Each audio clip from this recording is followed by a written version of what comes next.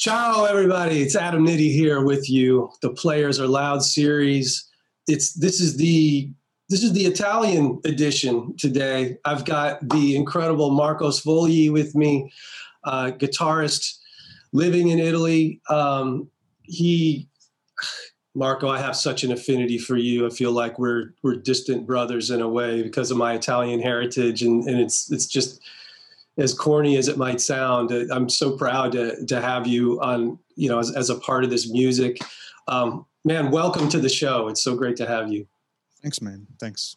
Really honored to be here. Oh man, it's the honor is all mine. And the this video series is born from the music of my latest album, which actually comes out today is the official release date. It's today is January 5th, 2021. And starting today, the album is available everywhere, which I'm so thrilled about. I'm thrilled to have you on the show today because it commemorates, a really special moment for me. But we'll talk about what you contributed to this album, but you and I go back farther than that, don't we? I was first introduced to your music and to you as a player through our mutual friend Alex Argento.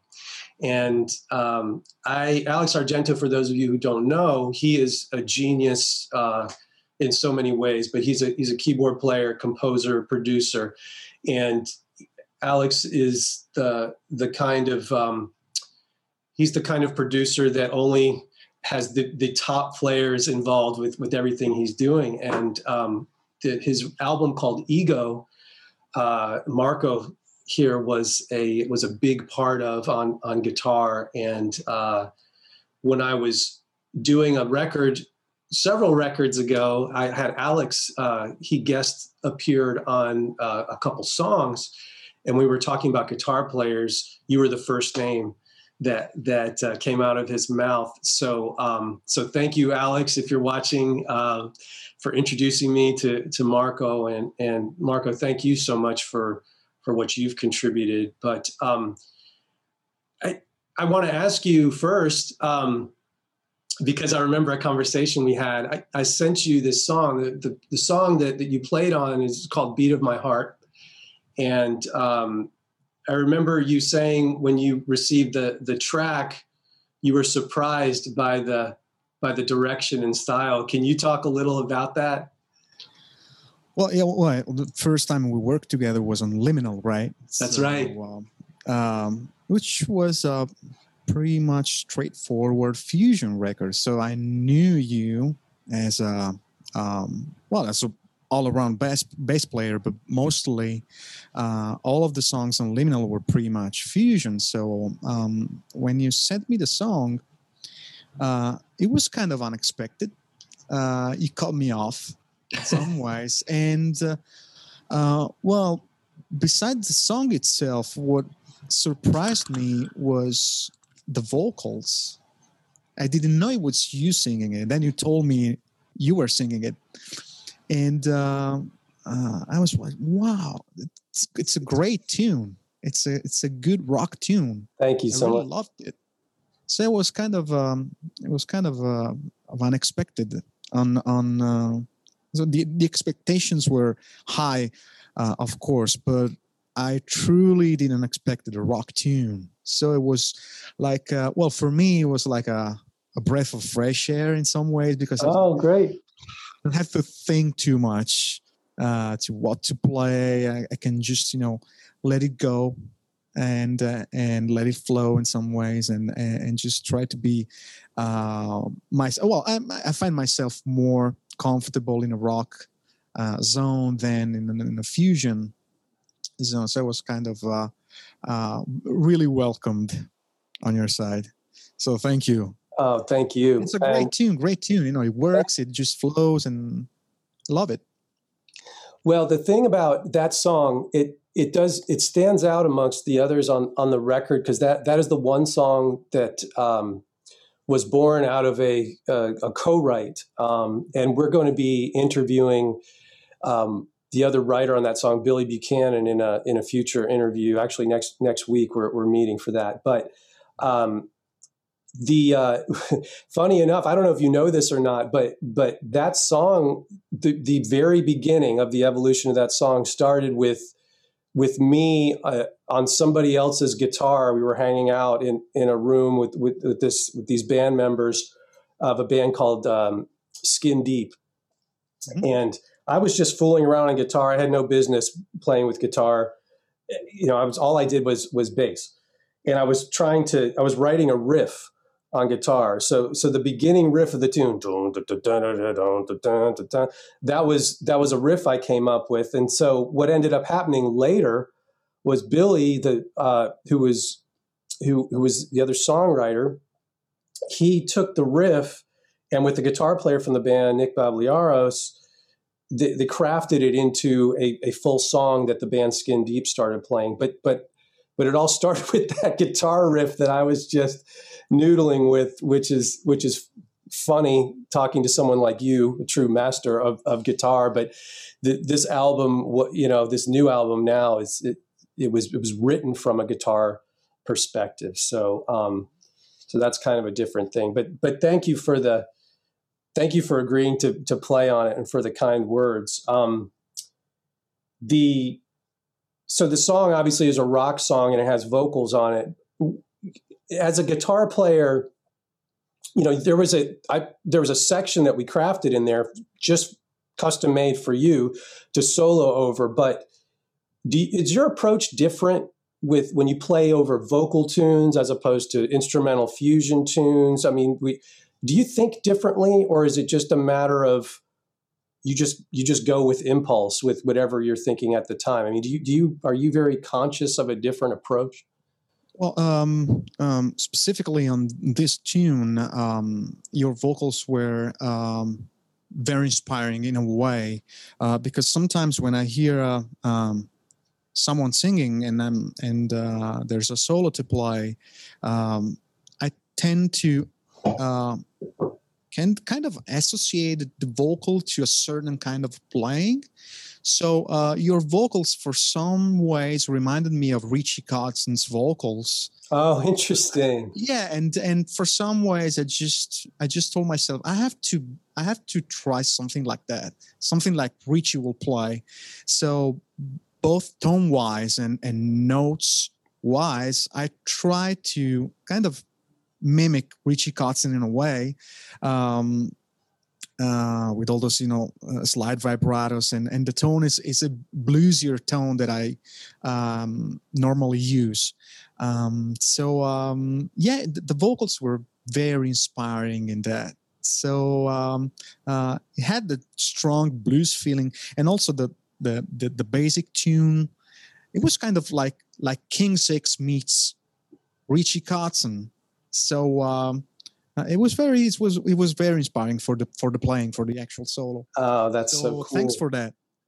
Thank you, Richie Kotzen. So that's the first time I've heard that reference. It's so funny hearing different people, like upon their first listen, what it reminds them of. And you mentioned King's X, and a couple other people have also mentioned King's X when they've listened to the music, and just that's a really neat thing, because King's X was it was in my rotation all the time during a period of my life. I loved the combined funkiness and the hard rock edge, and just as much like the tones of the instruments that Doug Pinnick and Ty Taylor, the guitar tones, the bass tone, they were so thick, and I don't know, you could kind of get lost in those tones.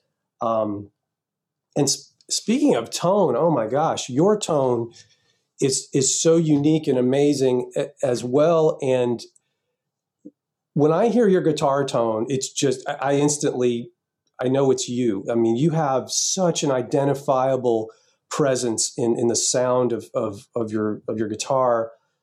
Do you mind talking a little bit about your tone and how you achieve what you achieve? I asked this question to players before. The answers, they're all over the place. Everything from the hands to the gear, combinations of those things. Do you have a philosophy when it comes to your tone? Well, it really depends on the situation. Actually, I have a few stable things that I use when especially as far as amps goes or digital gear goes these days. I think for that one, for Beat of My Heart, it was a Strat kind of. I think I used an Ibanez Tallman. It had like 3 single coils, so it had very stratty sound, and I think I've hooked it up with one of my Kemper profiles. There's a little bit of I think I've used some octave divider or something in the lead, if memory recalls, and but it's pretty much kind of a departure from my usual humbucking heavy tone, because I really wanted the strings to pop out of the speakers. Since it has to be a sort of Richie Kotzen influenced lead, as much as Strat sounds, the better it is. So it really, it was kind of decided before, preconceived before actually trying the notes. And but usually, my setup can vary from time to time. If it's a more metal tune or a more fusion tune, so I may use real amps versus digital gear, humbuckings versus single coils, and so on. I have a bunch of guitars of different brands. It really depends on the situation. I have a sort of session philosophy when it comes to recording stuff. So I'm pretty convinced that every instrument has its own sound that you can just try and replicate with different stuff. So a Les Paul sounds like a Les Paul, an Ibanez sounds like an Ibanez, and a Strat sounds like a Strat. So every guitar has its own soul, and depending on the song, I may even use a different guitar on the same tune because of a certain part just calls for that spark or darker sound. So it's a really interesting world. It's an expensive world when you want to to get into deep with it. But I think every player should have a few different instruments, and experiment with them as far as guitar sounds goes. That's a great point. Having different instruments, it's like having different tools, right? Yeah. In a toolbox. Different colors. Yeah. And if we liken music to art, I don't know how exciting art would be if everything was just one color. We need to have different colors, different hues, different variations, and a player's sonic identity, I think, in my opinion, depends a lot on their tone.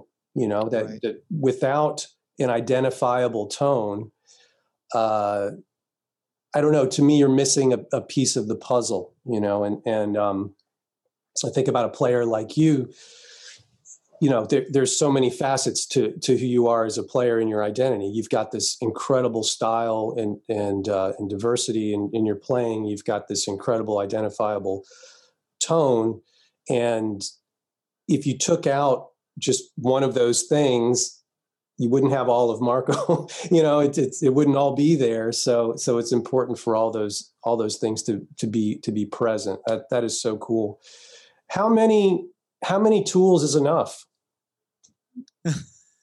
Is that a question? Well, for me, I guess it's you can never have too many.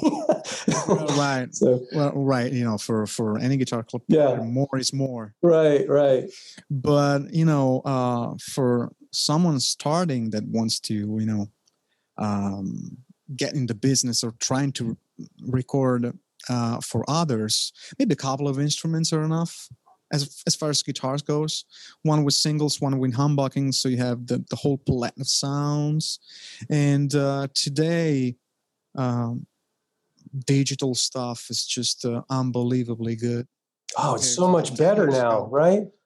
Yeah. So you don't have to crank the amps at home or have a separate room for cabs.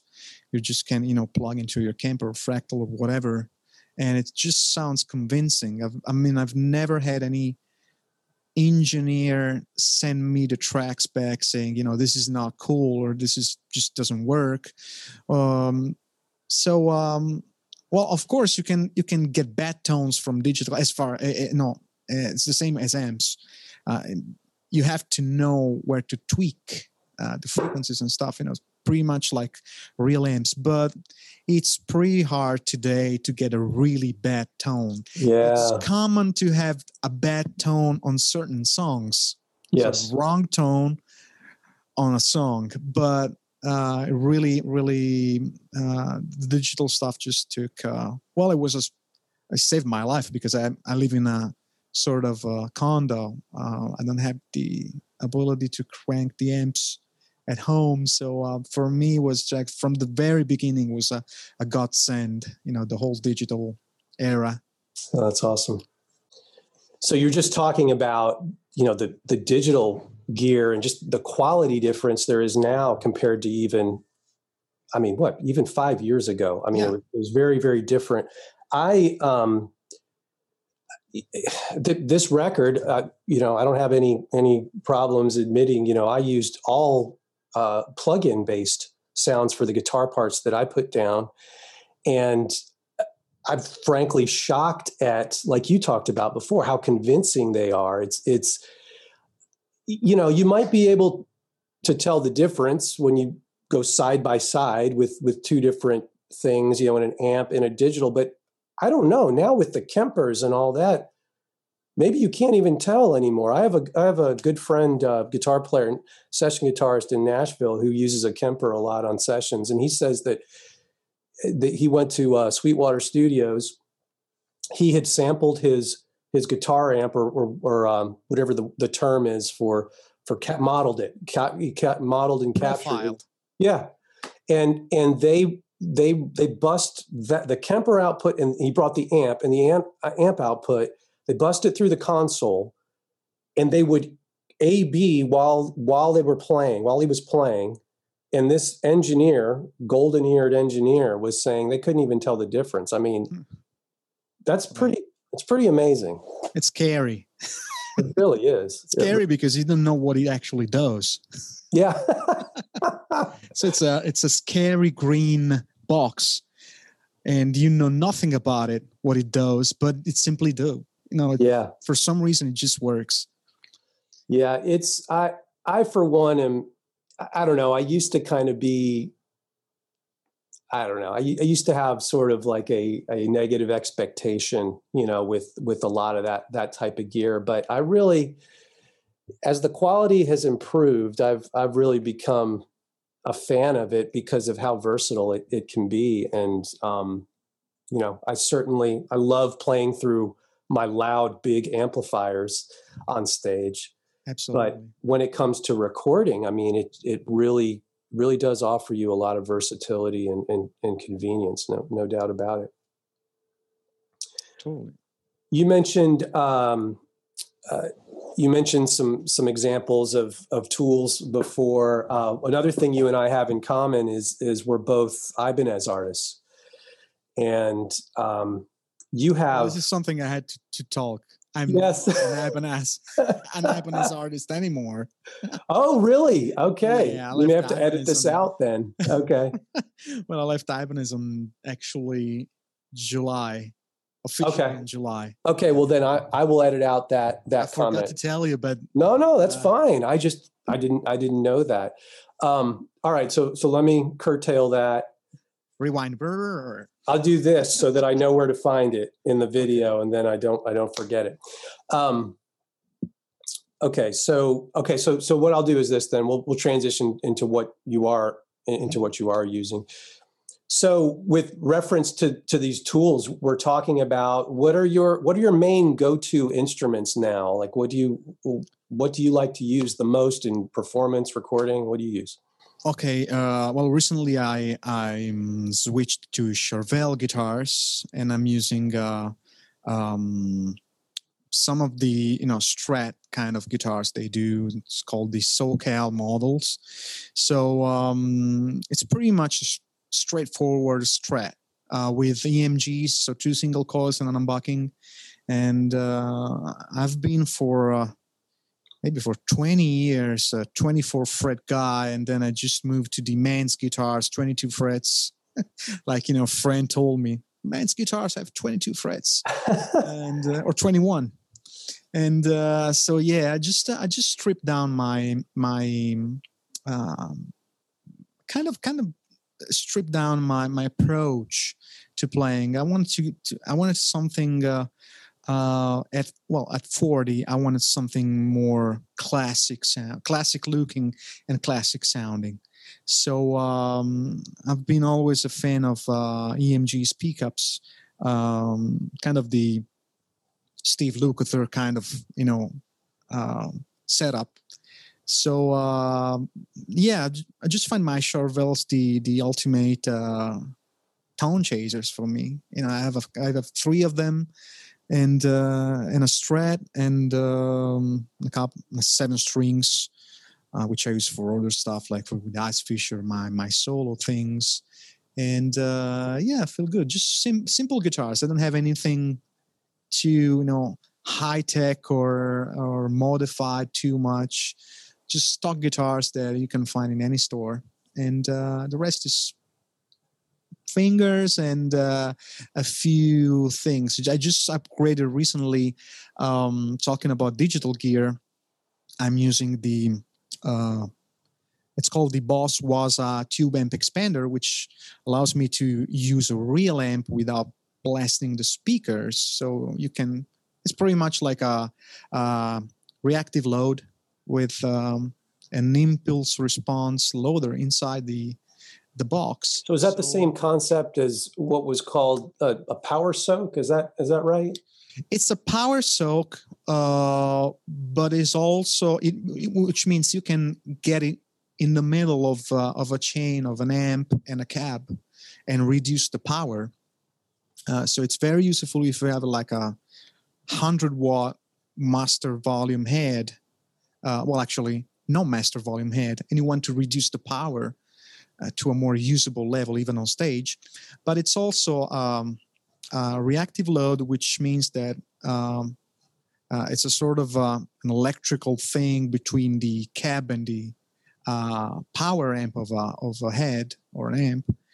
And it just matches perfectly the impedance of both, and actually to track it straight into a audio interface.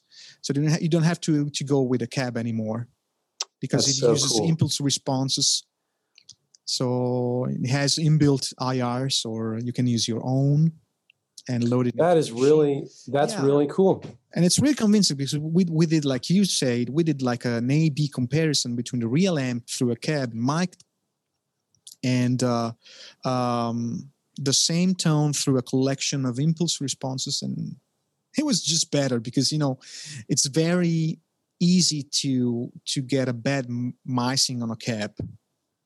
Yeah. So if you're not aware of what you're doing, you can get into phase issues or distant issues, or the room isn't treated. So that solves all the problems if you want to really use a tube amp. It sounds, based on what you're describing, it sounds to me like it is. It's essentially a circuit that is it's more adaptable in general, right? Yeah. It's just able to deal with, different scenarios. Yep. With tone. That is so cool. I want to take you back a second, because you started talking about something that I find especially fascinating, and I'm hearing people talk about this a lot. You were referring before to the idea of sort of like stripping down your approach in terms of the instrument you're playing and the gear you're using. And that's super fascinating to me because you, the people that know you're playing, I'm going to go on a limb here. I mean, they know you to be like a very out front player with an out front type of sound. Maybe somebody would consider you to be, if they heard, I don't know, something like your band Ice Fish.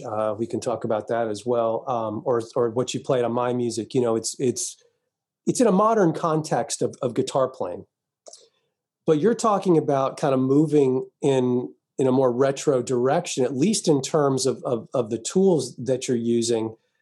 Where does that come from? Because I can relate to this so much because, and you know, I don't think they would mind my saying I have 2 signature basses with Ibanez. I have a 5-string and a 6-string bass with them, but I also have a 4-string Ibanez that is a jazz. That's essentially, it's just a jazz bass, a J bass, and I love playing that as much as, sometimes even more, depending on the context. And I own more jazz basses than anything else in my bass collection. Those have always been my all-time favorite instrument.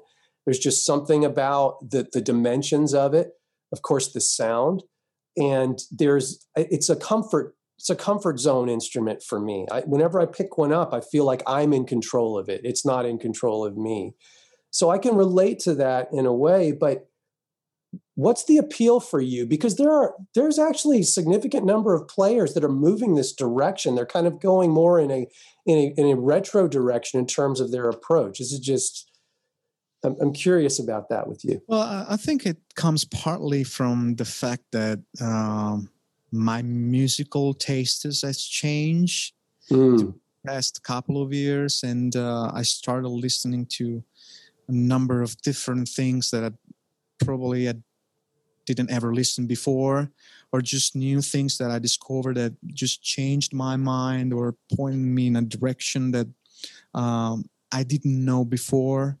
For example, well, this past months, since the beginning of the pandemic situation where we were locked in, I started watching a load of YouTube videos about session players. I was kind of obsessed by videos of session players telling stories, or just, showing a gear or watching them playing, like, Tim Pierce, for example.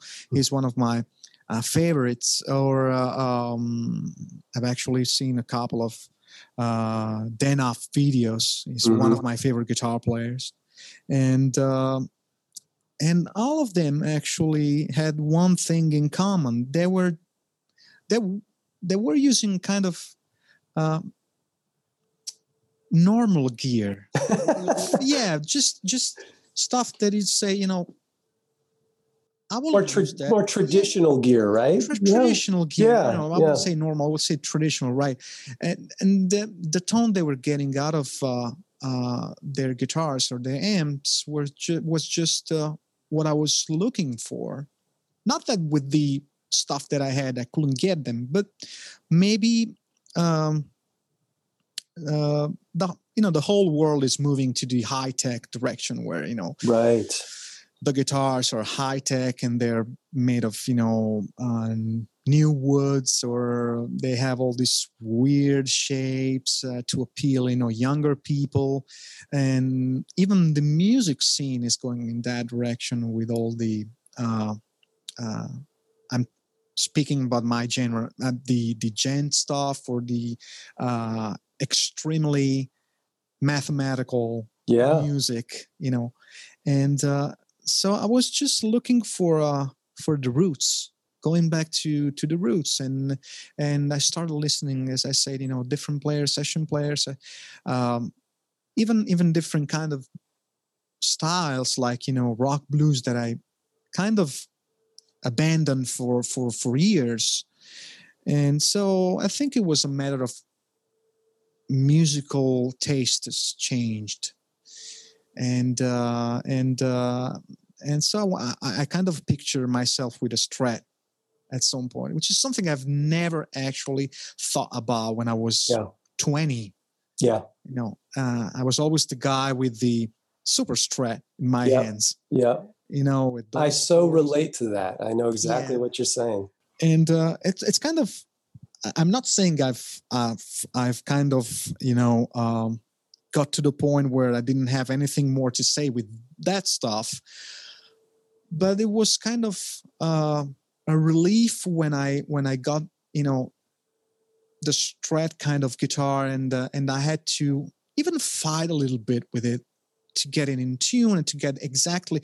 But the rewards were just unbelievable, man. Because when you master a guitar like that, it's like it's a total different game. You just get that tone out of it, the tone that you've heard for years and years and years. Yeah. So it's a matter of, I always say, at 40, I think it was time for a change, because change is good for inspiration as well. Absolutely. Amen to that. This has been the year of change for me, especially. And, you talk about the embracing different instruments and everything.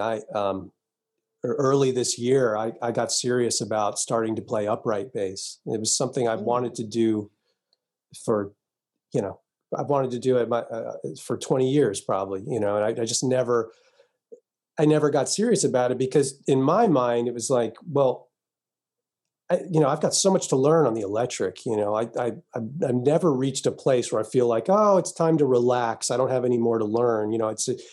I've never been that way. It was always a thing like, okay, I need to keep pushing. And I was always motivated by knowing there's more knowledge out there. But with, with the lockdown and the slowdown of everything, it was an opportunity for me to kind of, sat and just sort of, inventoried what was going on in my life. I had extra time now. And so, this pandemic really is the reason that I was able to finish this record, The World Is Loud.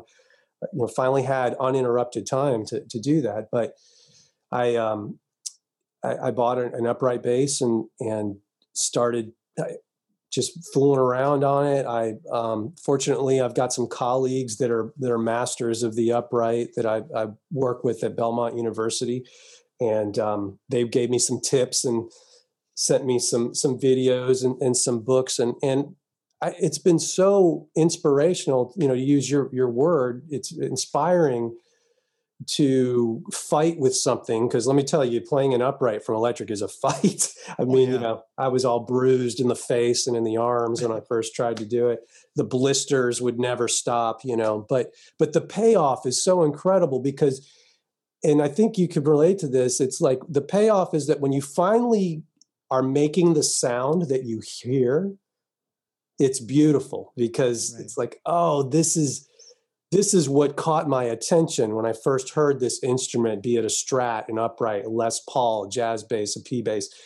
And then to hear yourself making those sounds with your voice, it's really cool. So, yeah. Well, it's kind of, I think I've read, I read an interview with Steve Lukather a few years ago, where he was saying, he's not using his rack gear anymore because people were thinking that was what made him sound that great. So he stripped down his rig to just a guitar, an amp, and a few pedals, instead of using piles of rack and all digital delays and choruses and reverbs.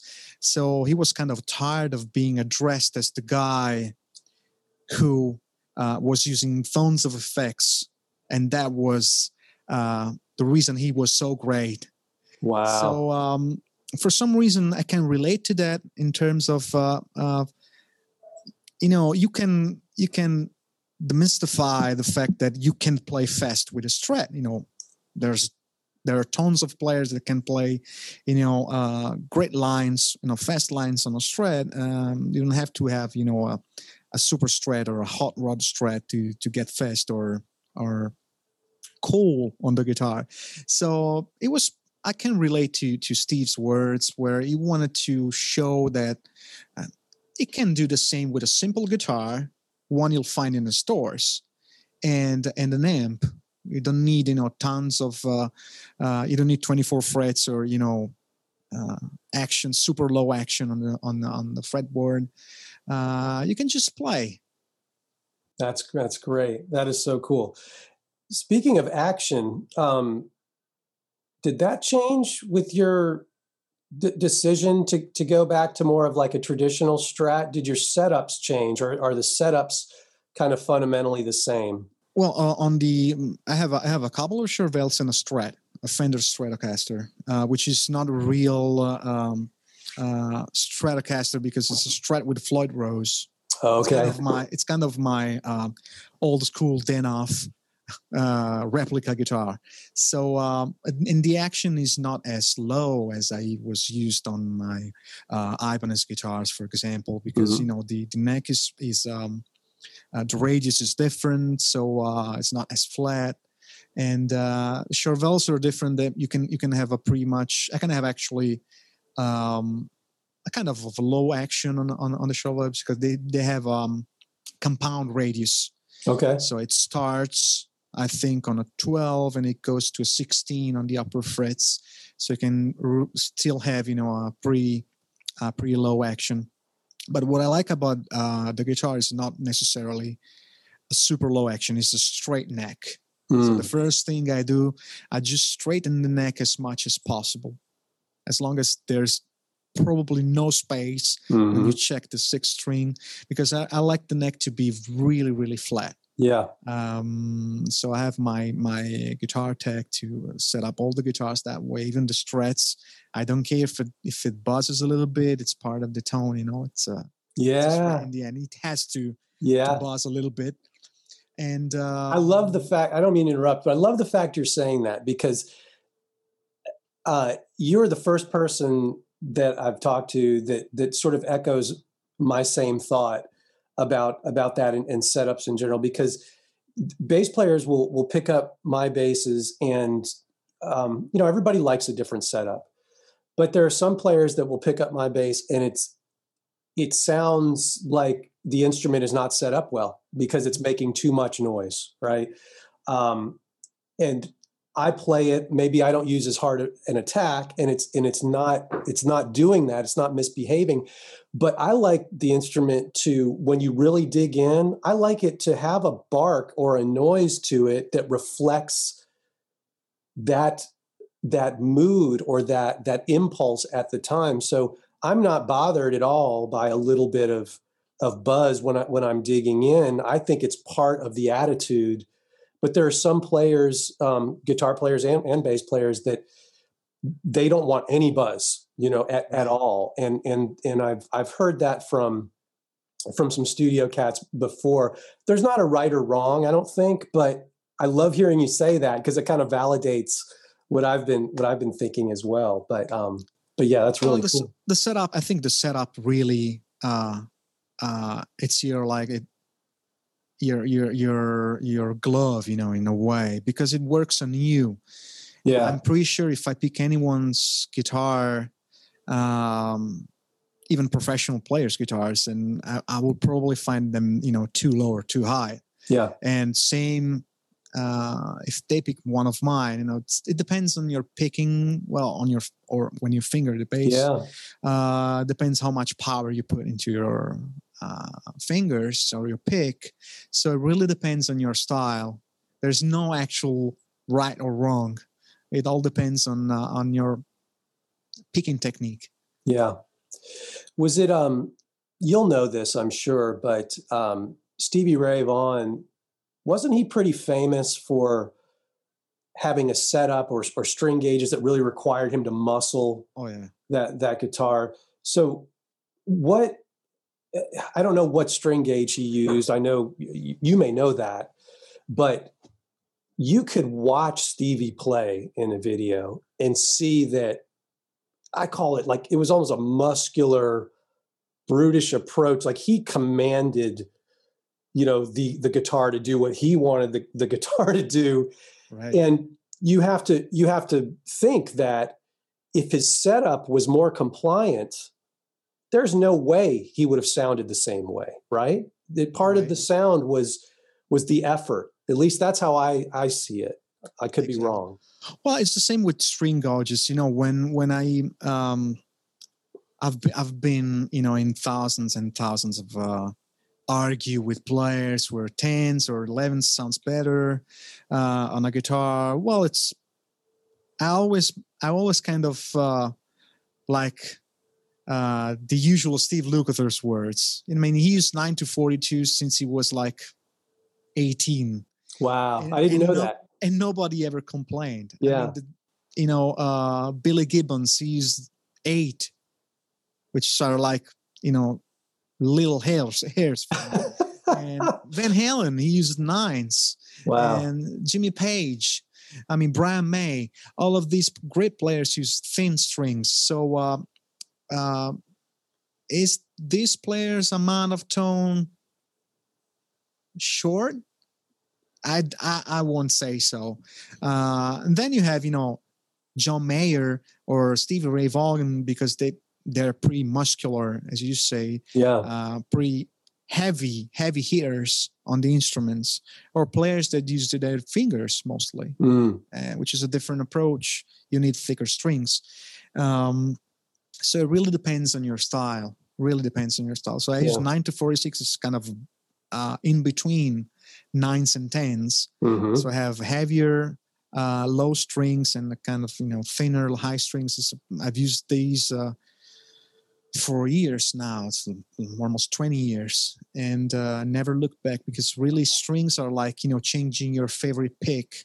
You have to start all over with your intonation, and first of all with the guitar setup, but then with the intonation of notes, because a thicker string, so of course it has more metal, more nickel. Yeah. So you have to be careful with bendings and vibrato. Everything sounds different and feels different. So I will never change that. That's so cool. Do you have any like really old guitars that are sort of your babies? Are you one of those people that loves to collect vintage instruments, or do you play what you like and that's it, or what do you? No, I don't really have vintage. I've never been actually attracted by vintage collecting stuff. Yeah. Probably if I had the money, or if I was rich enough to get a 59 Les Paul, I will probably get it. But yeah, it's like $500,000 and super rare guitars. But no, I really have. The guitars I got are the ones that I play, and are pretty much new guitars. And that's another actually myth. That old guitar sounds better. I think it depends on the player. You can give an old guitar to a cheap player, and it will sound cheap. Yes. It all depends on who plays what. Yeah. Well, the other misconception that's really common is that, well, because it's super old, it's a great instrument. I think some players will make the mistake of assuming that, and if they don't have a lot of experience playing or dealing with different setups, I've had students before in the past where they spend thousands of dollars on a vintage instrument, and they bought it because it's a 71 and it looks cool and it's old, so it must be great, only to find out that the instrument, it doesn't sound that good, or it plays horribly because it needs so much work. And just because it's old doesn't mean it's good. I've played 1964 jazz basses that were absolute gems, and they felt inspiring to hold and to play. I've played 64 jazz basses that were complete dogs, and you would never be inspired to play them because they either they just didn't sound good, or they felt terrible because they suffered the ills of going through decades without any maintenance. And right. So now they have to be repaired for them to be redeemed, And so I think that's something, like you said, it's you said it well, it's a myth that just because it's vintage, it's great, because there's there's bad instruments from all decades, out there for sure. But I will say one thing about modern instruments, and maybe you agree with this. I cannot believe the quality that you get now out of like the lowest line instruments from some of these manufacturers. I mean, you can buy a $200 bass or guitar that plays amazing. It's built in a factory on CNC machines. All of the exacting specifications are, they have very, low tolerances, and, it comes out playing wonderful. You couldn't say that 15 years ago, 20 years ago about instruments. Back then you could buy the expensive version of the instrument and still have it be a dog, right? Well, I think the QNC just got better and better because of technology and stuff. And yeah. You could get a dead guitar back in the 60s or 70s. Anyway, today's, I guess it's much harder to get a really low quality instrument compared to 25, 30, 40 years ago. So, and I guess that partially applies to all the stuff musically related. 30 years ago, you couldn't get an audio interface and record yourself at home. So right. Everything just got at a people's level, I will say, at people's reach. So, and even the quality just got better, I guess. I've had conversations with players before where we talk about technology and how, we can get better and better technology for lesser and lesser amounts of money. And consequentially, what happens is, everybody and their brother now essentially can have a home studio, and they can record an album at home or record their instrument parts at home.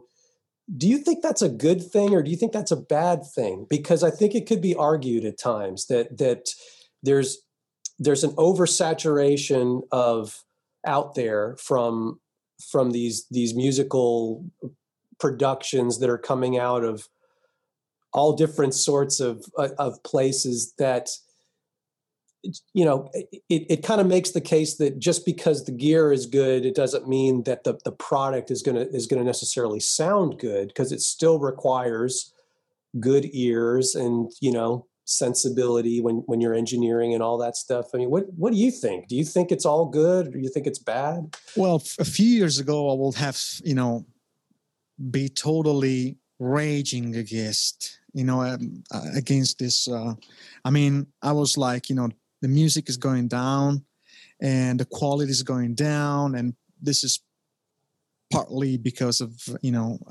everybody's entitled to make a record these days. But now I see it more as, I have the freedom of choice. I can decide what to listen and what not. So if something is really crap, I can leave it to the catalogs. I just can decide, not to listen, not to buy, or just I can have a preview and maybe decide. But what you're saying is totally true. Today everyone can with like a couple of $100 can make a record with a decent interface and a good computers and a few plugins. And the quality is really is a matter of, I think it's a matter of this. Well, I think the songwriting is what makes the difference now. Yes. Because you can have a decent quality with really low budget stuff, but then what about the songwriting, or the the songwriting can also be applied to instrumental stuff. So the songwriting in general, that's what really interests me, and I don't care anymore about the whole anyone is able to these days. I was more concerned a few years back because I was kind of watching the music scene changing and all the sessions going down because of this. but now it's kind of, I will say, established. Yeah. So we kind of found a balance where anyone can, the good thing is that, on the other hand, good players can actually still doing sessions by distance. I mean, we will never be able to record for each other. That's right.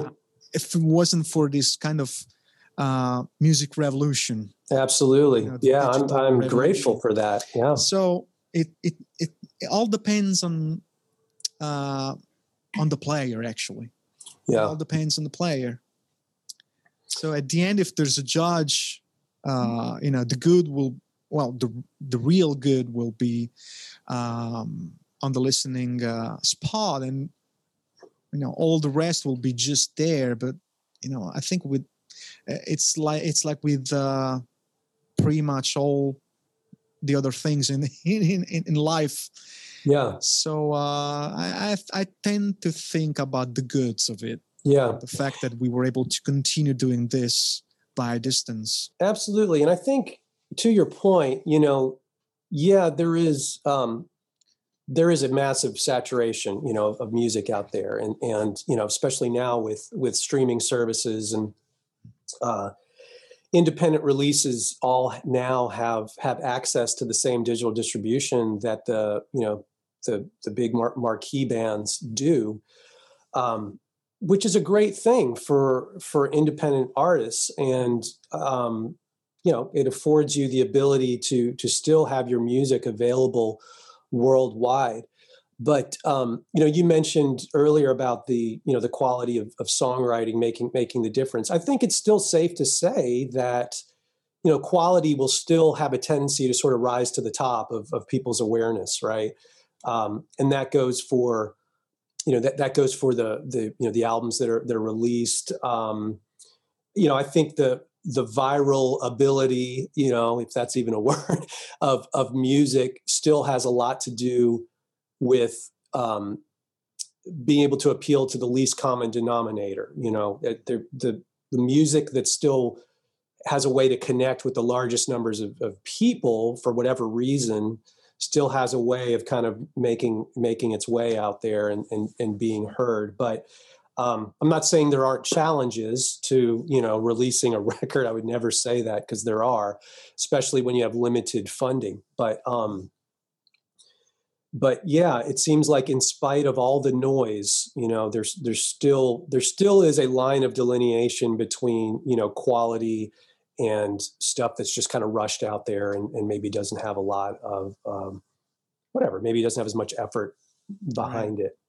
So with your releases, your prior albums, how many do you have now under your own name?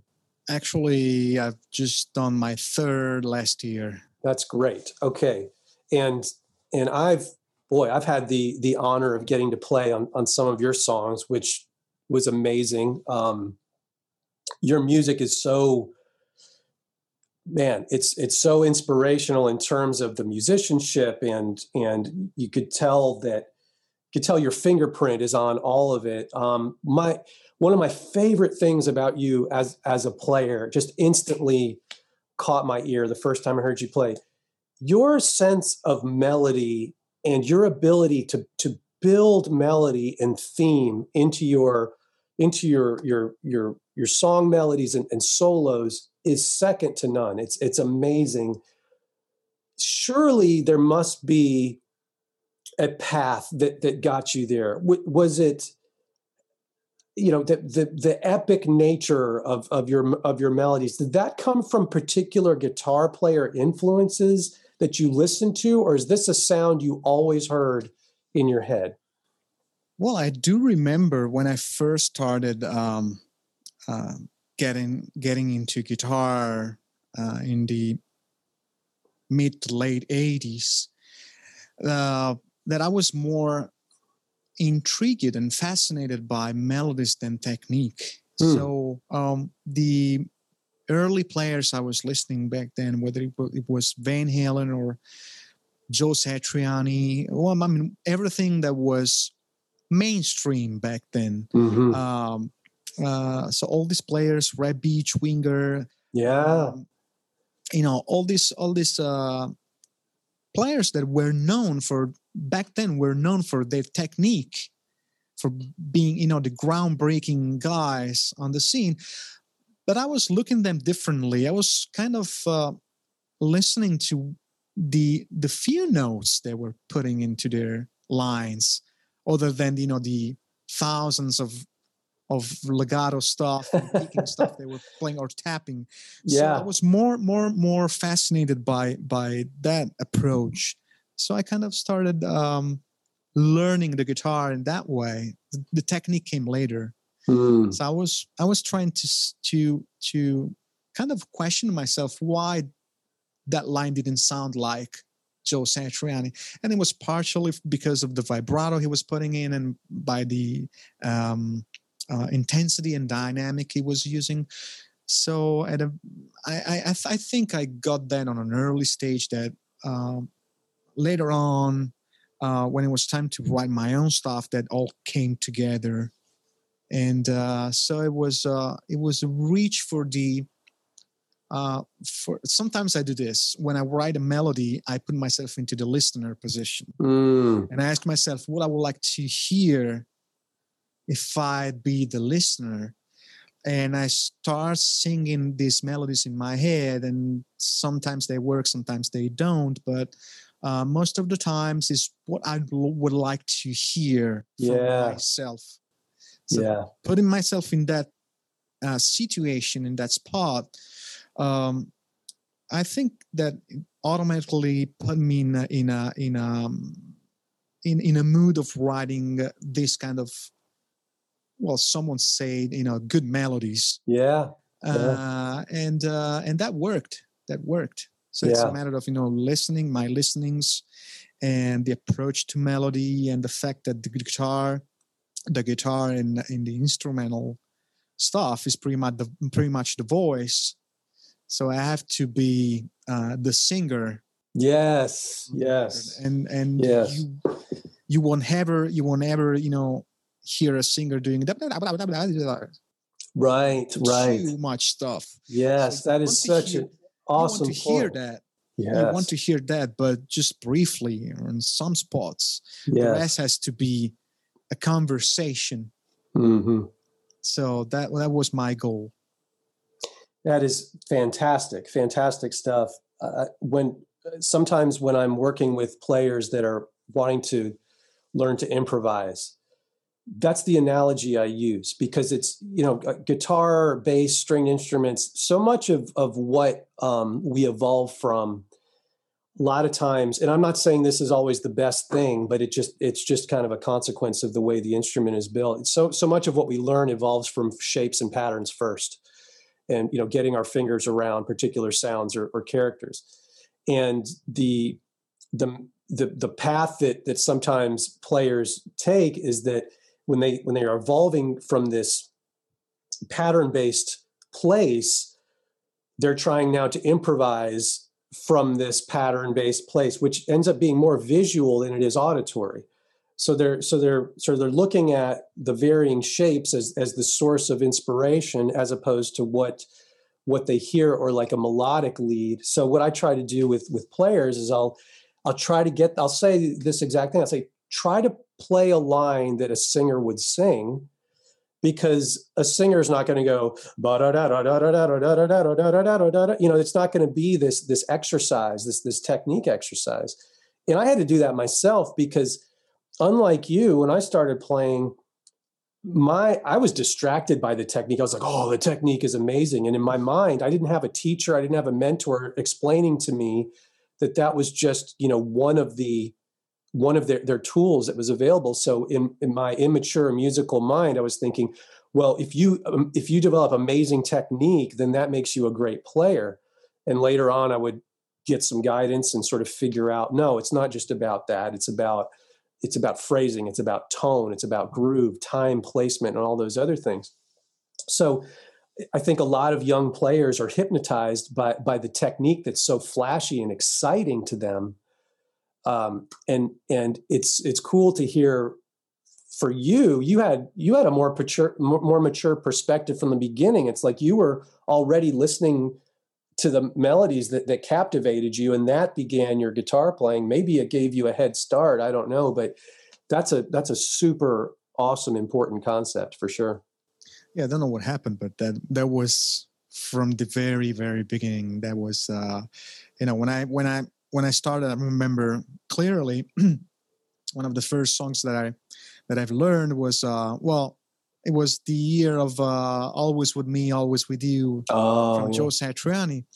And the day, I remember, there's that monumental tapping part in the middle, which pretty much every guitar player was raving about because it was the highlight of the tune. But I mean, I remember I had tears when I was listening to the very beginning of the melody. So something really caught me. Yeah, I had goosebumps, and so I was really, really, really intrigued by the whole melodic aspect of the song, because it had something that was just moving me. So. And I was like 7, 8. I was really, really young. So I was fascinated. That was a fascinated time for being, starting, learning things on the guitar. That's amazing. Now it's pretty much all, Yeah, it's just automatic. Yeah, automatic, and hundreds and hundreds of notes, and the faster you are, the better you are. The more likes you get. Right. Oh boy, that's another topic for another time. And the social media influence on guitar playing and bass playing and musicianship in general. I mentioned Icefish earlier, and I wanted to bring that up. Now, that's a project that you have with Alex Argento, correct? Yep. And is that still? I know you've released at least one record with that band. Is that still an active project for you? Well, it is. Well, the whole pandemic just put everything on a hold for us, and the band, since we have Virgil Donati on drums, and Virgil used to live in LA. And he recently moved to Italy, so he's kind of around here. And so the plan was like not to be a project, to be a lively band. Yeah. According to our expectations as a band, and Andrea. Tell me the name of the bass player's the lead vocalist, right? Andrea Casali. He's amazing. I love that guy. I would love to interview him one day as well. Yeah, he's a great guy. The most humble person I ever met in my life. He was part of my solo band, actually. Oh, cool. That's how I discovered him. He's the little guy of the band, because he's he's from 86, 85, 86. Wow. He's amazing. I love him. He's the little kid. And it was funny because when we were kind of thinking about a singer for this band, I kind of looked at Alex and said, "We have it, and it's our bass player." So our concern was that the music was kind of complex to be played and put some vocals on it and sing it, but he put himself like 6 months into just practicing singing and playing those lines, that when he did it, it was like, Virgil was like, I can't believe it. And Virgil has played with everyone. Yeah. It was like, I've never seen anyone playing, like 11/16 runs and singing a total incredible melody on the top. It was unbelievable. It was so cool. So you will, Lord willing, you guys will resume tour dates once we're playing again, right? And then people can. I hope so. Yeah. Is that a band that you hope to travel with internationally as well? Well, we did a small tour in October 2 years ago. We did a small run. Excellent. Yeah, we had a few European gigs in a selected place, and the response was great. We shoot our first and so far only DVD in Poland, and so yeah, it was right when we were start thinking about the next release and eventually a next tour that everything just shut down and from a day to another. Well, actually, for me, I'm playing with another band called PFM. They're kind of an historical classic prog band from Italy, from the 70s, and we've done like 105 shows last year. Wow, so it was kind of a national record. Wow, for Italy. Because it was a big tour, and so we went from 100 gigs to 0. Like, well, we did like 4 at the beginning of 2020, and then they just shut us down, and so it was a huge loss for us. So, Marco, what are you doing? How I'm asking everybody this because it's it's on everybody's mind. I've called this season of the pandemic, this is the great equalizer, in that it's, regardless of where you are in terms of your touring and recording and all this stuff, this virus deal has affected all of our livelihoods in the same way. How are you sustaining yourself? Are you still working, and is it mostly from home? How do you keep doing what you do? Well, hopefully, I have the whole Jam Track Central stuff that keeps me going. I mean, both my online lesson stuff, online packages, and my records are have them in common. So they are the label and the company that I work with for the lessons. So. And where can people find that? I want to make sure people know if they're looking for that. Okay, the website shall be www.jtcguitar.com. Okay. So they have both the record merch stuff and all the packages for lessons, but also well, I've been doing things that I've always thought they were not for me, like maybe doing packages of sounds for the camper, or maybe doing stuff, recording stuff for other people. I've been doing a lot of online lessons, of course, and recently I just finished yesterday I just finished recording the tracks for the new James Labrie record. Excellent. It's going to be an acoustic record, so that's great. Guitars. Fantastic. Yeah, and I have another PFM record to finish. We're at the last stage. Everyone is working on his own, and trying to keep it busy. And if I'm not doing this, I'm just kind of practicing. Yeah. Trying to keep the chops together for when things will get back to normality. Yeah. Hope. Sooner the better. That's fantastic. Trying to keep busy. Hopefully my wife still works. She works as a teacher. So we have a stable income. That's good. That's great. That's a blessing. I know. Yeah, that's a blessing. That's great. If people want to get in touch with you to hire you or inquire about lessons, where should we send them? What's the best way for them to get in touch with you? Well, I have an email, which is pretty common. It's marcosfogli@gmail.com, where I just read everyone's email. So that's my primary email. I don't have a real website because with the advent of Facebook, pretty much, anyone can get in touch with anyone. Yeah. So I actually answer even on my Facebook page. So if someone wants to, get in touch with me, they can also find me on Facebook and or Instagram, whatever. There's an Instagram page.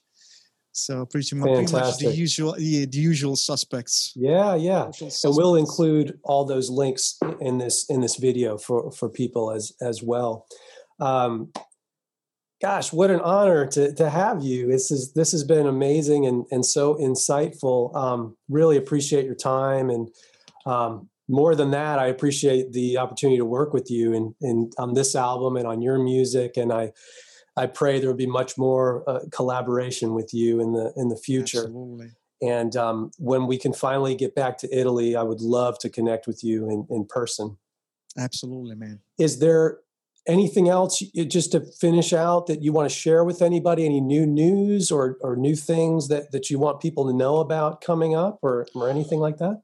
Well, I would like to thank you, actually. Oh, well, my pleasure. Because this is a great opportunity, and the work. Well, I just the work you did for me on the forest, especially. The forest was one of the most. It's one of those songs that people keeps asking, at clinics and stuff, and they just love the arrangement and the bass parts, and they loved everything about it. And I was so happy to have you on board. Oh gosh, that is one of my favorite tracks I've played on. I'm so glad you brought that up. The tone you had is still unbeaten. Oh, thank you. Wow. It was just so easy. It was just a matter of, opening the tracks, just doing some slight EQ, and it was done. Nothing else. That brings me joy. Yeah, that is that song was amazing.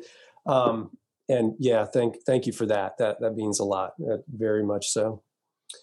Well, Marco Sfogli, thank you for your time. Everybody, thanks for tuning in, and we look forward to hearing more from you, Marco, in the future. And everybody, check out his socials, and please support Marco any way you can. All of us musicians right now are, in a position where we really depend on your support to be able to do what we do, and so we thank you for that, and look forward to seeing everybody in the next video. So thanks so much. God bless. Marco, we'll be in touch. Thanks, man. Bye. All right. Bye-bye.